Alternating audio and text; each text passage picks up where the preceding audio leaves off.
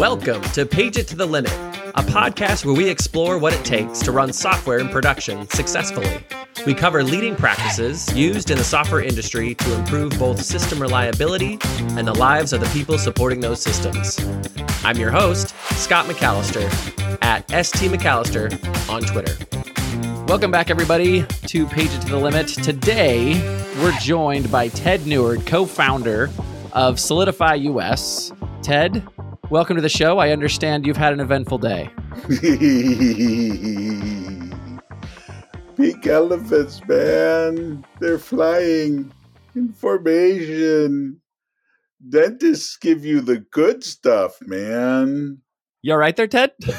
A little numb. I had to go into the dentist this morning to have them do some work on my teeth.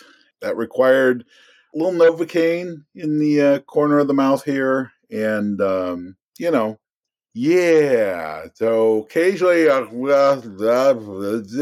but we should be fine. All right. Well, that's a true professional to keep an appointment with me on a day that you had some Novocaine pumped into your mouth. Just wait. I have to go teach a class later tonight. So right about then, it should be starting to wear off, and whatever pain is there will start manifesting itself. So students are going to come up to me and say, "Hey, Ted, about this CSS, what do you want?" Should be fun. Should be tons of fun. Those poor students. Yeah, exactly.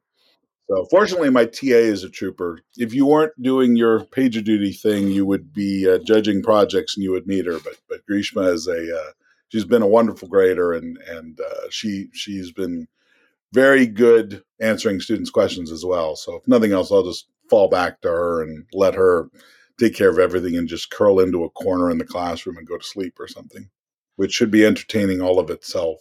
Is there a camera in that classroom?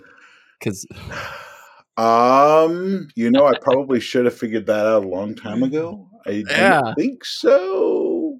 That would make for entertaining content, Ted. I mean, aside from what you bring when you bring a laptop in, of course, everybody's got a cell phone. So That's true. You could be up on the internet this evening. Ooh! Could I go viral?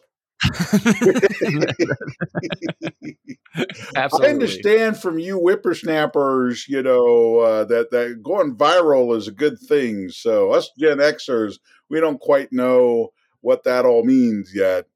Playing up my Gen X roots, the audience can't see it, but the gray in my beard here and all that. It's a sign of wisdom, Ted. That's what we say. The gray is a sign of wisdom. For most people, maybe, but well, the old saying, right? That good decisions come from wisdom. You know where wisdom comes from? Bad decisions. Yep. Well, if that's the case, I've got a bucket full of wisdom, that's for sure. You and me both, my friend. Like scheduling a dental appointment the same day you're doing a podcast interview. As I mentioned before, I think this is the formula for a classic content for a classic episode. So thank you for joining us today. You bet. So tell us about Solidify, your role there, kind of what you do. I mean, co-founder is a really broad term. Yeah. Solidify, they're a DevOps consulting company out of Sweden. I should say Europe. They've got a branch in Denmark as well. But it's a boutique consulting company. And about 3 months ago, they reached out and said, "We're interested in opening an office in the US. Are you interested?" And I said, "Yeah, let's have that conversation." And the more I've gotten to know them, the more it really has been very, very much a meeting of similar minds. The CEO, Magnus, in some cases, is finishing some of the sentences that I've said, "Hey, I want to," and he's like, "Yeah, I want to do that too." Very committed to the idea of doing training, very committed to the idea of trying to grow juniors into seniors and so forth. The founder or co-founder title is really deliberate, because at this stage, just getting started, there's a lot of stuff that you need to be doing, right? In any sort of startup kind of scenario, the early players at the startup are all going to be doing lots of different things. So right now I'm working with another colleague that I've worked with before to get just some of the basic infrastructure in place. and then do a little bit of hiring, do a little bit of business development, do a little bit of HR. Founder seemed really like the best term to use. And the nice thing is it is generic. And once we start growing the Solidify US office, it'll become more apparent based on who I hire and what the needs are, what role I need to step into, right? Or step out of, as the case may be. So if I find a really strong biz dev person, great. I'll let them do a bunch of business development and I'll focus on more doing some of the technical delivery management. If I find a bunch of really solid consultants, I'll let them focus on the technical delivery and I'll do more of the biz dev. It's really going to be kind of based on, opportunistic what comes and, take what the market gives and go from there. So the vagueness of the title is deliberate. Nice. I like what you said there about how you and the other founder have an understanding of growing people, of taking people from junior into senior, because that's kind of the crux of the conversation that we're having today, right? We're trying to help people grow by measuring their performance or managing their performance. Right. Talk about like what we tend to do on this show is we open the questioning with a question about myths that are real common on a certain topic. So think about myths or common misconceptions about performance management, and what would you say that those are, and how would you debunk them? Oh, myths of performance management. In a lot of respects, I think one of the common myths, and I'm going to leave this to, scope it down to engineering management, right? If you're in the sales division or marketing or so forth, there's likely to be some Venn diagram overlap, but my experience is really with engineering management. One of those myths, particularly around performance management, is that your job is to fire people when they don't behave well, right? And your job is to promote people when they behave well. And while both of those, in some respects, that's not a myth, you do have to do those things. So much more of the performance management is all the space in between, right? In many respects, the success of the people on your team is very much an equal reflection of the capability of the people on your team as it is your ability to nurture and grow them. I've certainly had both levels, right? Prior to Solidify, I was working at Rocket Mortgage. We hired a guy for the DevRel team who just didn't work out, was not a great fit, and we had to let him go. I had a conversation with the DevRel team leader to say, some of this is on us, right? You and me. Either we hired poorly or we didn't meet what that individual needed in order to be able to be successful at Rocket Mortgage. Similarly, unfortunately, there's a lot more of these examples. There's one person I'm thinking of in particular because she and I just talked the other day. She was a marketing intern, right? Alyssa Witzleben. You may have met her, Scott. I can't remember. Name doesn't ring a bell. Yeah. Sorry. Anyway, Alyssa joined the DevRel team. She was a marketing intern at Rocket, and she joined the DevRel team knowing very little in the way of technology. And she found that she absolutely enjoyed DevRel and absolutely excelled at it, did very well with it, and is very excited and has seen a lot of growth in terms of becoming a developer advocate. And again, a lot of that credit goes to Alyssa, but a lot of it also goes to Woody, who was the DevRel team lead, for creating an environment in which she could thrive, in which she could ask questions and not feel stupid or shamed or anything for doing so, but also for feeling encouraged. And when I left Rocket, she would, almost literally the moment she heard, she emailed me privately and said, I want to keep our one-on-ones going. Mm-hmm. Right. And there's an interesting book, if people are really kind of, curious as to this notion of, some of the things you do as a leader to, help people grow. It's a book called Super Bosses. I can't remember the author, but Super Bosses, it's one word. You know how in sports, particularly in the NBA and the NFL, Scott, you'd have to tell me if this happens in soccer, football as well. But we talk about coaching trees, right? Where one coach has a number of assistant coaches that will go on to success within the professional leagues. And those are kind of what we're talking about, right? As a engineering manager, some of the best things you can do are grow people to the point where they leave your organization and go off and do great things in other places because you help them become not just a great individual contributor, but also a great leader in their own right. And that, I think, is kind of it's not so much the myth of, a lot of people think performance management, the team reflects credit back to you. Yes, but the much bigger issue is, how do people exit your team in some respects is almost as important or more important than how do they behave while they're on your team. Does that make sense? That does. And to answer your question, yeah, absolutely. The coaching tree philosophy or way of progression absolutely happens in soccer. The name that came to mind is the manager at Manchester City right now. His name's Pep Guardiola, and he's legendary. He's been in multiple European leagues, but his assistant coaches have also gone on to be great coaches at other teams.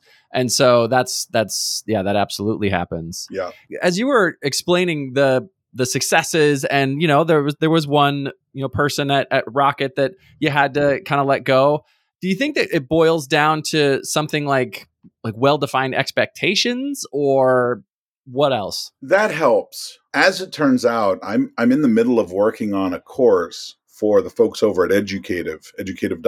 If anybody's, if video online training is not your boat, you might want to check out the Educative folks because they do prose training. So it's more written articles, books, etc. And I'm working on one right now for them around performance management. And one of the things that the editor there was really kind of stressing is, look, a lot of times engineering management, they want to focus around metrics because we have so many metrics in engineering, right? We have code churn, we have mean time between failures, right? We have cycle time and all these other metrics. And there's a couple of things to be clear, right? Expectations are not the same thing as metrics. Metrics can help you judge the level of an expectation, but you can't just focus on the metric because then you fall victim to Goodhart's law, which is to say, as soon as you start, holding people to a particular metric, people will optimize to that metric, not the actual thing that you're concerned about, right? And we see this all the time. 20 years ago, was it? Whenever the second Bush was in office and they instituted the No Student Left Behind law, which was really focusing on test scores, what ended up happening is all these schools started putting all this time towards focusing on those test scores.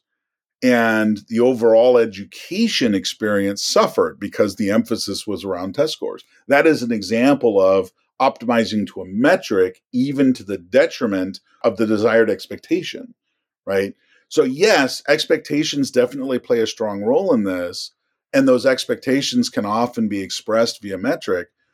But part of it is also consistency, right?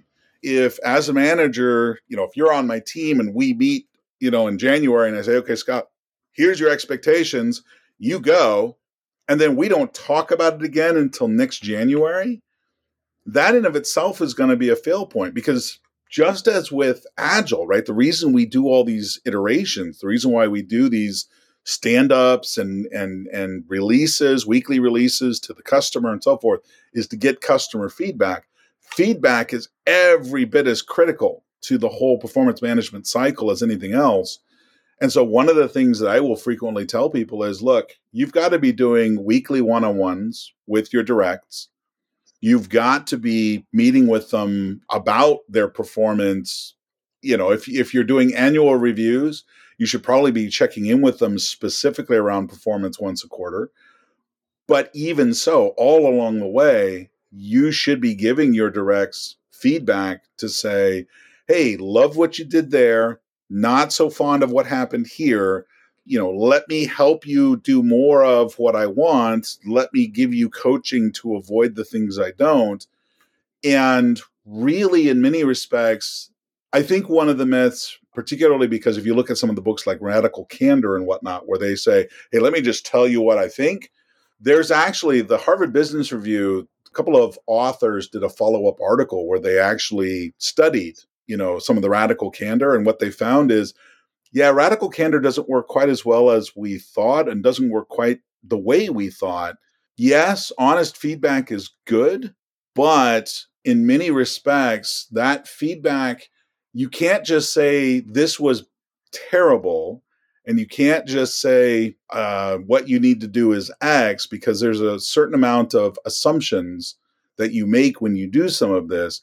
It's far better for you to come in and say, I really liked what you did here. Let's encourage more of that. And this other area where it didn't go so well, yeah, we'll try again, right? Let's do something different next time. But you really want to accentuate the positive more than you point out the negative. And I think a lot of, particularly those coming from an engineering background where we're so accustomed to find the bug and squash it, right? By pointing out the negatives and how to fix that, so it's this constant wheel of improvement rather than the annual, hey, you did great, you get a raise. Hey, you did terrible, we're putting you on a performance improvement plan. If all you're doing is having that performance conversation once a year, I don't care how good the coaching, I don't care how good the expectations, you're failing your team.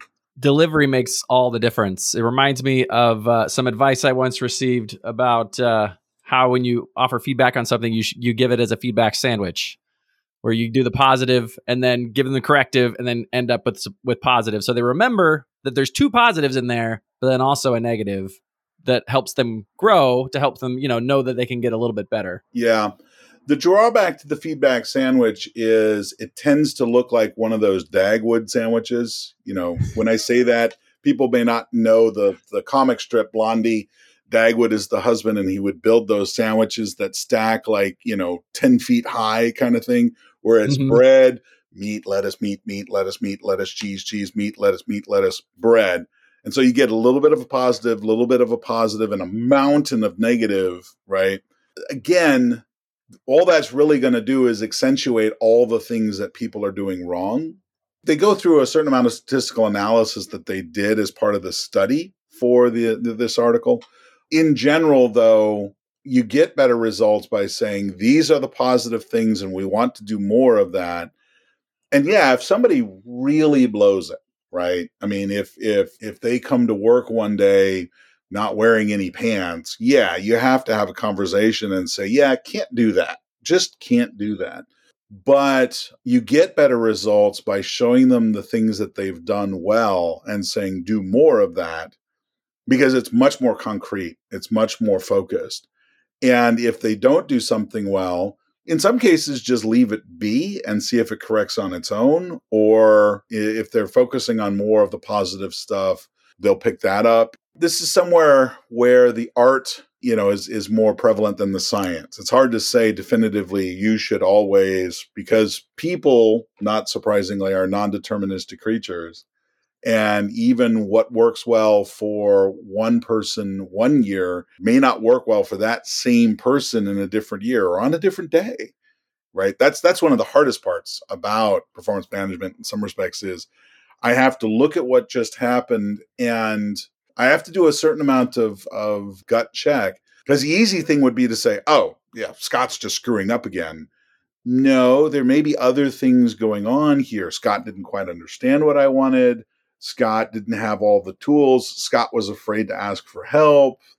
Scott may be having some difficulties with his family. Maybe there's somebody that, he didn't put as much time into this project as I would have liked, because it turns out that Scott's already overwhelmed and doesn't want to say, I've got too much on my plate. There's a lot of different reasons for that. So you have to be a little bit of a detective to kind of probe around the edges and figure it out. Or you hopefully build a relationship with your employee to the point where they can come to you and say, dude, I don't understand what you want. I just got too much, whatever it is. You know what I mean? So really the accentuate the positive helps create that better relationship, creates that psychological safety. But in many cases, it will also, people will gravitate towards the things they know they're doing well. And in that sense, you'll usually get better success out of it. The hard part, Ted, is how you say that it all depends, basically, is it was essentially the crux of what you were saying there.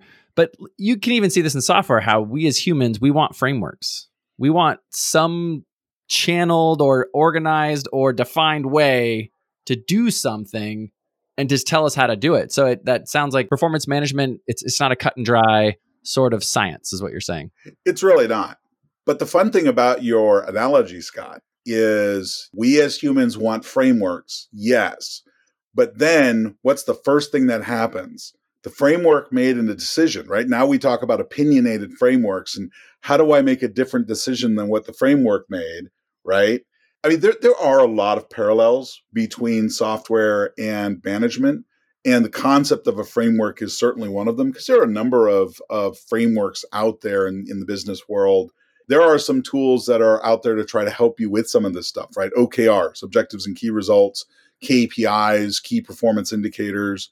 There are some other things from previous, there was one concept that was really popular in the 90s at a more strategic level called the balanced scorecard, where, 4 questions coming from different directions to help get a more well-rounded perspective. 360 reviews were popular for a while. Microsoft didn't invent stack ranking. That was a popular thing for a while. And the thing of it is that many of these, if you don't understand that they're just tools, right? As with any software platform or framework, at a certain point, you need to know how to drill below the level of the framework. You need to know how to drill below the level of the language to understand what's going on below there in order to be able to use it most effectively, right? There are times when the right thing to do is just poke at the DOM as opposed to letting Angular take care of stuff for you, or write a native function in Java, or you just can't get around it. Or you could, but it would cause so much more churn and you'd be creating so much more work than you absolutely need to. Frameworks can help, but at the end of the day, these are human beings. And the more you sort of ingest that, the more you'll be able to discard a framework in terms of something that works better or recognize when the framework isn't working. All right. Honestly, as you were described, I think, every software engineer's experience with a framework. It's amazing for doing exactly what the framework was built for, but the moment you're stepping out of what it was intended to do, that's 80% of your time right there, is trying to figure out how to get that to work. Yeah. This is where, from a performance management perspective, it's helpful to, having those written expectations creates kind of a common playing field. But subject to privacy concerns, because you always have to have that, there's nothing wrong with going to other peer managers and saying, what do you think, right?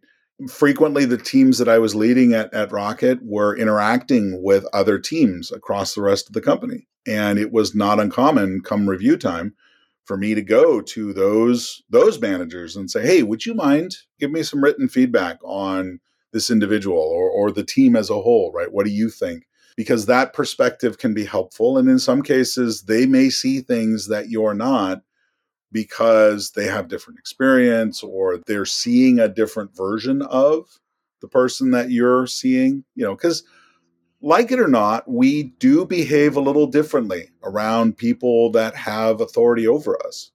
That's part of the reason why managers are frequently exhorted to not venture their opinion. If they are the highest ranking person in the room, right? It's fascinating because I can usually now, when I walk into a room full of strangers, I can usually spot who is the highest ranking person in the room because they're the last person to speak on any particular issue. And that's the ideal, is for them to be the last one. But if somebody says something and they're the big boss, either what everybody else says will agree with the big boss, or the big boss will say something and everyone will say, okay, cool. Well, we're done here, right? They have the authority. That's what we're going to do. You are far likelier to laugh at your boss's jokes than you would if they weren't your boss.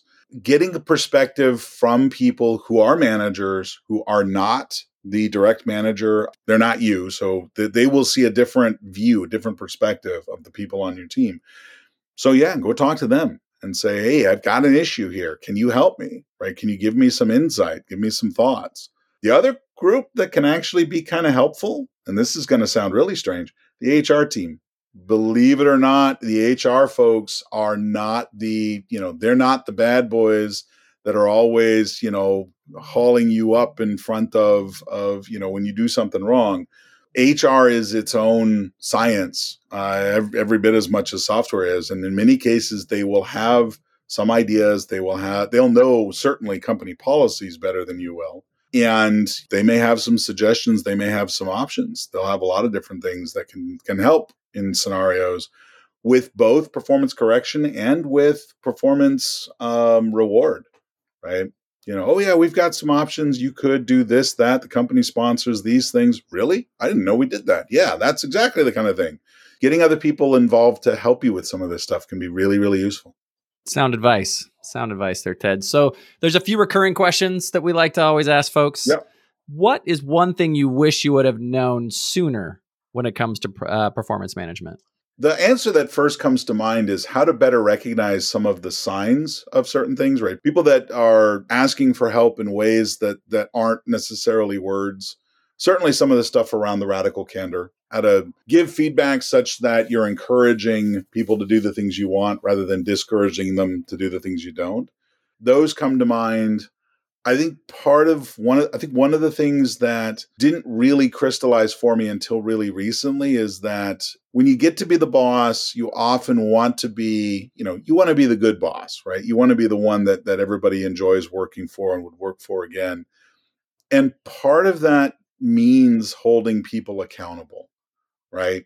In some cases, that means saying the uncomfortable thing, saying the thing that says, hey, I thought we were going to be done with this by now. What's going on? Right? Why is this taking so long? Let's drill in deeper. Is it a case that we just estimated poorly? Was it a case that we had unforeseen obstacles appear? Do you not have skills or not have enough skills around this particular area? What is really going on? This was the expectation and you're not meeting that expectation. We need to fix that, right? This is not, you're now on path to be fired. But the sooner you actually hold people to some of those expectations, the sooner you'll actually either reclassify the expectation or identify an issue before it becomes an issue, right? That's probably the biggest thing that I'm still learning to this day is where exactly to put that dial. And I think I've been too lenient in the past, and I need to dial it up a little bit more to be, hey, this is what we need to do, and this is where I expected us to be. And go from there. Yeah, hindsight's always 20/20. Yeah. So is there anything about performance management you're glad I did not ask you about? Yeah. So many things. so many things. The perf management space, I mean, the one question is, really, how do I fire somebody? That's often a question that comes up, right? And the short answer is not easily, right? Personally, I believe that if you ever grow too comfortable with firing people, you've lost a certain sense of humanity. You've lost a certain sense of compassion. And I do believe as the boss, you need to have that compassion. You need to recognize that these are people, et cetera.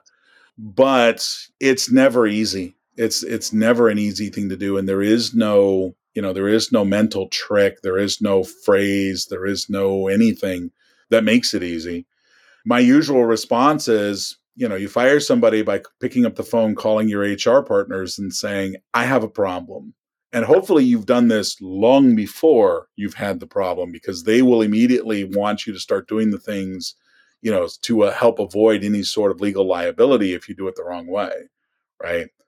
But that's probably the one thing that I think a lot of performance management stuff tries to avoid talking about these days. Because I think that's the question that frequently gets asked is, how do you fire somebody? How do you do it? Badly. Every time, badly. Yeah, I'm not sure. I've not been in the situation where I've had to fire anyone. And so I can't imagine what that would be like. It sucks. It hurts. And even in situations where, the person you're firing saw it coming, knows it's coming, doesn't have a big deal with it, et cetera, it's still, it's failure. Right? For all intents and purposes, it's failure. And I take that failure personally because, like I said, I feel that I am partly responsible for every individual that I have to fire because I was responsible for their performance, right? Either I didn't enforce it or I didn't give them the tools or something, right? It's not completely my fault, but it's partly my fault. Yeah. It's a heavy responsibility being in management, being in leadership. That's why they give you the big bucks. That's right. That's right. Well, Ted, we appreciate you coming on the show today, especially weathering the after effects of your dental surgery. So thank you for joining and sharing your wisdom with us. Thanks for having me and tolerating my drug-induced haze. No, I think there was plenty of good nuggets and wisdom in there. And thank you all for listening to this episode today of Page It to the Limit. And I'm Scott McAllister, and I'm wishing you an uneventful day.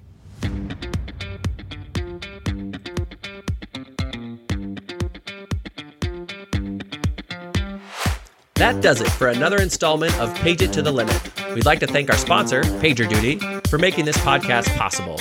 Remember to subscribe to this podcast if you like what you've heard. You can find our show notes on pageittothelimit.com, and you can reach us on Twitter at PageItToTheLimit, using the number 2. Let us know what you think of the show. Thank you so much for joining us, and remember, uneventful days are beautiful days.